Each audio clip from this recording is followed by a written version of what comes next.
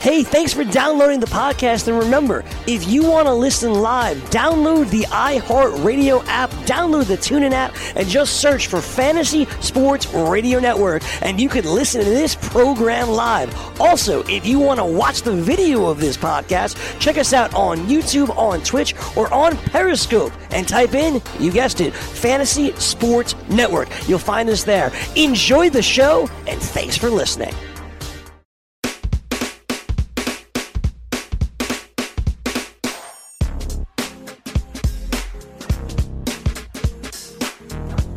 And welcome back. Craig Mish here on FNTSY, and we are pleased to bring in the Executive Vice President and General Manager of the Baltimore Orioles. Just got done having the #1 overall pick in the draft. Mike Elias is with us here on the show. Mike, great catching up with you as always. Thank you so much for coming on the show. Appreciate it. Sure, guys. How's it going? Oh, doing very well. Mike, well, first of all, congratulations. You just got done with your draft, and I know that was certainly a very exciting time for you and the organization. Was it as exhilarating as it was to be at the forefront of that? I know you've been doing it for many years with Houston. How was it doing it with Baltimore? Saw some video. It looked pretty fun. Well, yeah, it's always a fun day. I mean, getting all the scouting department in one room and not only making our selections, but kind of seeing where all the players go that we've been following for a year and you know, kind of watching the other scouts and trying to take a guess at which teams are on which players. So it's fun to see all that unfold. But it's a lot of work for us, and it's kind of a stressful, suspenseful day, but we think it went well. Well, let's start off with the first overall pick and getting a talent like Adley Rutschman, who I think was the consensus #1 overall pick for about 6 months. And certainly I know, Mike, that his defense is as good as any catcher that's ever come out of college, and I know that the offense has been there as well. So was it an easy selection for you taking him? And at what point did you know, hey, this is the kid that we want to lead this franchise? Well, you know, it wasn't that easy because we had a bunch of good choices this year. I mean, really, we all the players that ended up going in the top 4, we considered very heavily. And, you know, you had a really good young shortstop in Bobby Witt, and then a historical college slugger with Vaughn, and then JJ Bleday, who ended up having a really breakout year with the bat and hit 25, 26 homers in the SEC. So it wasn't an easy decision from that respect, just because we had so many good choices. And with Adley, you know, catching is a physically demanding position. And, you know, there's a lot of talk about whether, you know, you want to just the first round pick in general on a catcher can be a little riskier than otherwise just because of the rigors of the position physically. But for us, it really came down to his bat, switch hitting, power, plus hit from both sides, and the makeup. And then the catching was really an icing on the cake thing. So once we kind of settled in on him as our favorite bat in the draft, it became pretty simple. Mike Elias is with us, Executive Vice President, General Manager of the Orioles, as a new day has dawned in Baltimore. Certainly headed in the right direction, no question about that. I'm very excited to see what the future will hold there. Before we get into some of the big league roster and the minor league system, the second round pick, the kid that you chose, Gunnar Henderson, was somebody, of course, I was covering the draft here locally in Miami and thought that the Marlins would potentially go for a kid like that. I was shocked to see him fall to you. And then naturally, Mike, it did not surprise me to look up and see that you selected him. So can we talk a little bit about that choice as well? Yeah, he was our best talent on the board at that point by a lot. And, you know, certainly we're going to try to sign him. He has a very good college commitment to Auburn, where his brother plays.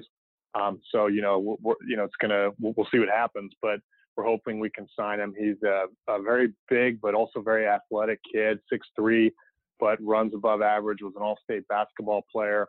Has a chance to stay at shortstop despite his size, but if he continues to fill out, it's going to be an easy slide to third base for him. He's got a really good arm, and it's a left-handed bat with power that should profile at third base, you know, if that ends up happening. So definitely an exciting young kid with some upside, somebody that, you know, scouts have been following all year on the circuit. So we've got a lot of history with him.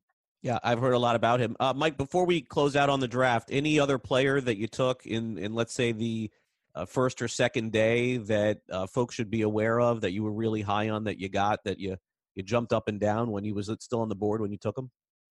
Well, we like Kyle Stowers, whom we took in the at the end of the first day. from Stanford. And he's a really good outfielder, big kid, like 6'5", but athletic, can move around, play all three outfield positions, and power and hit, and just kind of a fun, energetic player who's had a really good career there. And in general, we took a lot of college position players and guys that can play defensively demanding positions, which we think is a nice fit for our organization. We've got some good young pitching, but wanted to inject some position player talent, and I think we were able to do that. Mike Elias is with us. Let's hit on the big league club here for a minute. A couple of players that a lot of my listeners are certainly familiar with and having really good seasons, and I'm wondering if you thought this was coming. Two players, Mike, that really have jumped on the scene on the big league side. John Means, your pitcher, honestly, Mike, did not know a lot about him going into the year, did not know much about him. He has been fantastic for you on the mound. And then where did this power come from with Renato Nunez? 16 home runs. I mean, these are two players that I think in our circles, especially in February and March, were really under the radar. They've had good years for you.